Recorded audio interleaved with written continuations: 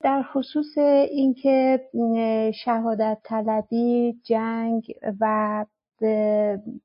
ستودن مرگ و اینها، من میتونم اینطوری خدمتون عرض بکنم که در رژیم اسلامی مجله های پورن مشاهده نمیشه، همونطور که میگویند که دگرباشی وجود نداره، که از این طریق میخوان که ذهن شهروندان ملول نشه. البته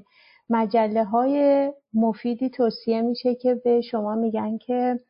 تازه ترین و کشنده ترین سلاح‌های جهان کدوم هستن و این در حالیه که مسئله تبلیغ جنگ افزار به درج در مطبوعات و مخاطبان خاص محدود نباید بمونه. از نظر اینها زمانی که اولویت دغدغه‌های ملی از نان و آب و تندرستی و آموزش مردم به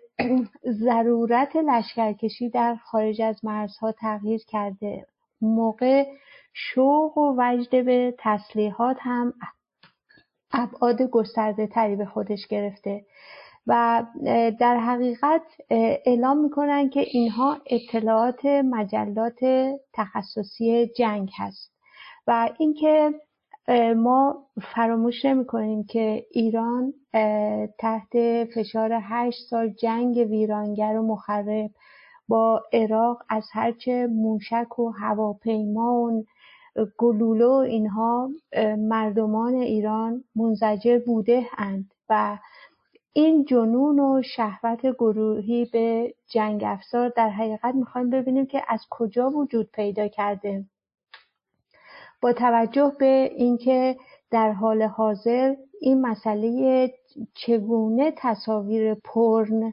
برای کودکان بدآموزی داره اما سلاح و جنگ و کشتار بدآموزی نداره، کدوم قرار هست که در آینده کودکان کاربرد داشته یا به کار بیاد و این در حالی هستش که طرح این چالش در یادداشتی میشه گفت به زبان فارسی مصادق، در واقع مصداق بارز تندروی محسوب میشه. برای نمونه چگونه هست که صدا و سیما رژیم اسلامی آلت و ابزار و اینسترومنت موسیقی رو نشون نمیده اما صبح تا شب فیلم جنگی، تسلیحات نظامی و خشن رو به معرض نمایش میگذاره؟ کدوم یکی از اینها مخربتر هستش؟ تصور بکنیم کودکی که در یک محیط نظامی رشد میکنه، وقتی هر روز 10 بار هواپیماهای جنگی بر فراز خونش در پرواز هستند، غیر ارادی و ناخودآگاه در بازی‌های کودکانه خودش جذب این جنگ افزارها میشه و به ویژه کنجکاو و علاقه‌مند نسبت به اینکه بدون مثلا سریع‌ترین هواپیما کدومه، سطح پرواز کدوم بیشتر هست، کدوم پیشرفته تره، یا اساسا هواپیماهای ایران کدوم هستن،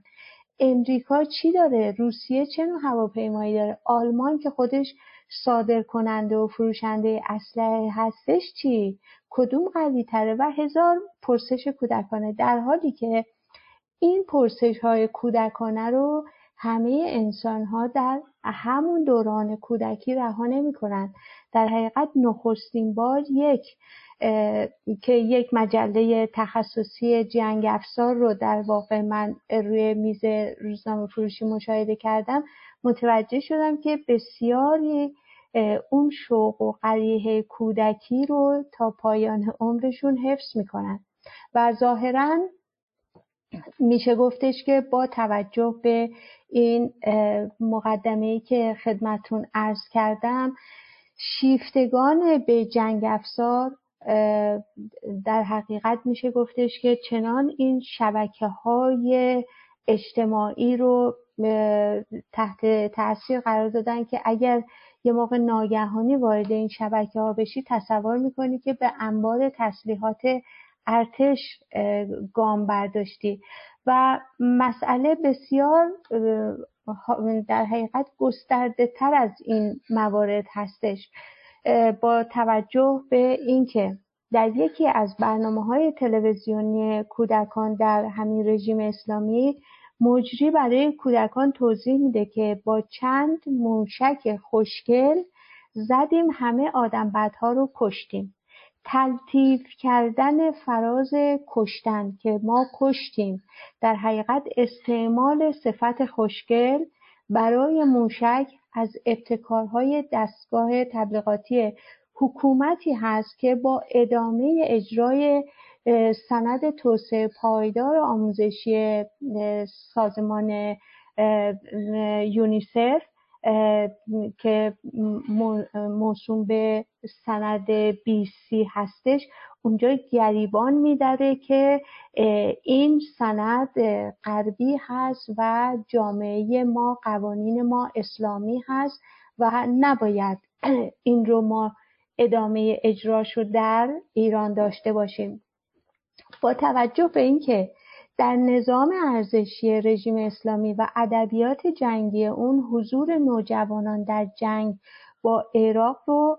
مایه افتخار می‌دونستند، رغبت بسیاری از نوجوانان برای اعزام به جبهه‌های جنگ هم افتخاری مضاعف و دوچندان بوده و این در حالی هستش که به حیث حقوقی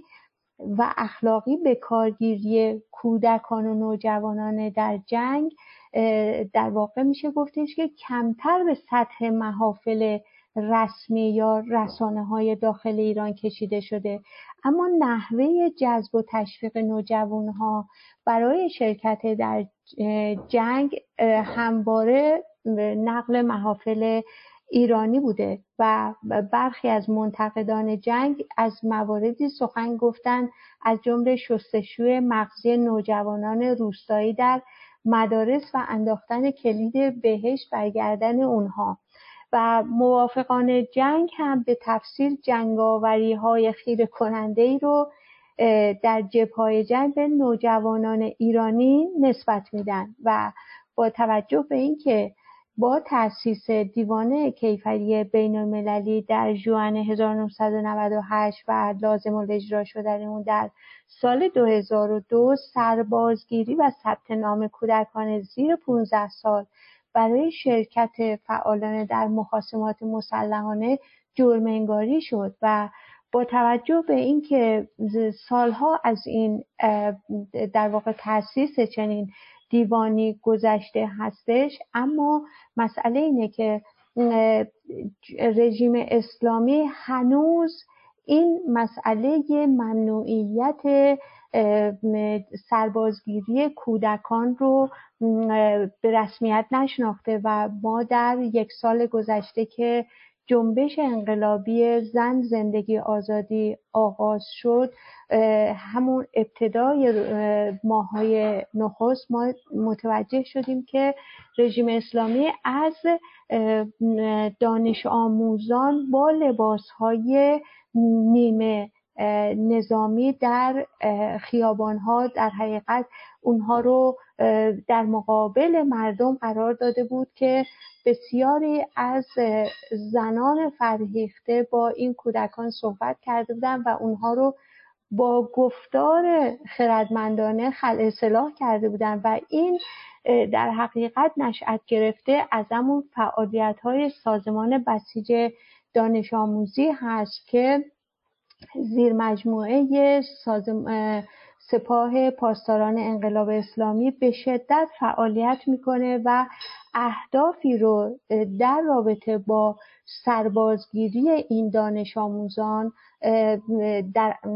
در حقیقت مطرح کرده و یکی از مهمترین اونها مسئله این هستش که آموزش نسبت به حمایت و پاسداری از انقلاب اسلامی و همین مجموعه رژیم اسلامی و نه جامعه یا مسئله دیگری و ضمن اینکه کنوانسیون های چهارگانه ژنو 1949 هم در واقع سربازگیری از کودکان رو در برخی کشورها از جمله ایران، سوریه، یمن، عراق، پاکستان، افغانستان که برای مقاصد نظامی استفاده میشه رو مطرح کردن و در حقیقت ممنوعیتش رو به این دولت‌ها اعلام کردن. اما شورای اسلامی، در واقع مجلس شورای اسلامی، چند معاهده بین‌المللی از جمله کنوانسیون حقوق کودک رو در رابطه با همین مسئله ممنوعیت سربازگیری کودکان رو با اندراج شرط حق تحفظ امضا کرده که در واقع حق نادیده گرفتن چنین معاهداتی رو در صورتی که ناهماهنگی با قوانین داخلی و مغایرت با موازین شریعت داشته باشه رو برای خودش محفوظ داره. یعنی به این معنا که اگر چنانچه مندرجات این کنوانسیون حقوق کودک یا دیگر کنوانسیون ها در مغایرت با قانون اساسی رژیم و قوانین داخلی باشه، رژیم اسلامی اصلا مسئولیت ایفای تعهد رو نسبت به خودش نداره و مؤسسین این کنوانسیون ها این شرط رو از دولت‌هایی با نظام اسلامی مثل همین رژیم اسلامی در ایران پذیرفتن که از نظر من این یک ضعف بزرگ در حال حاضر نسبت به قوانین بین المللی هست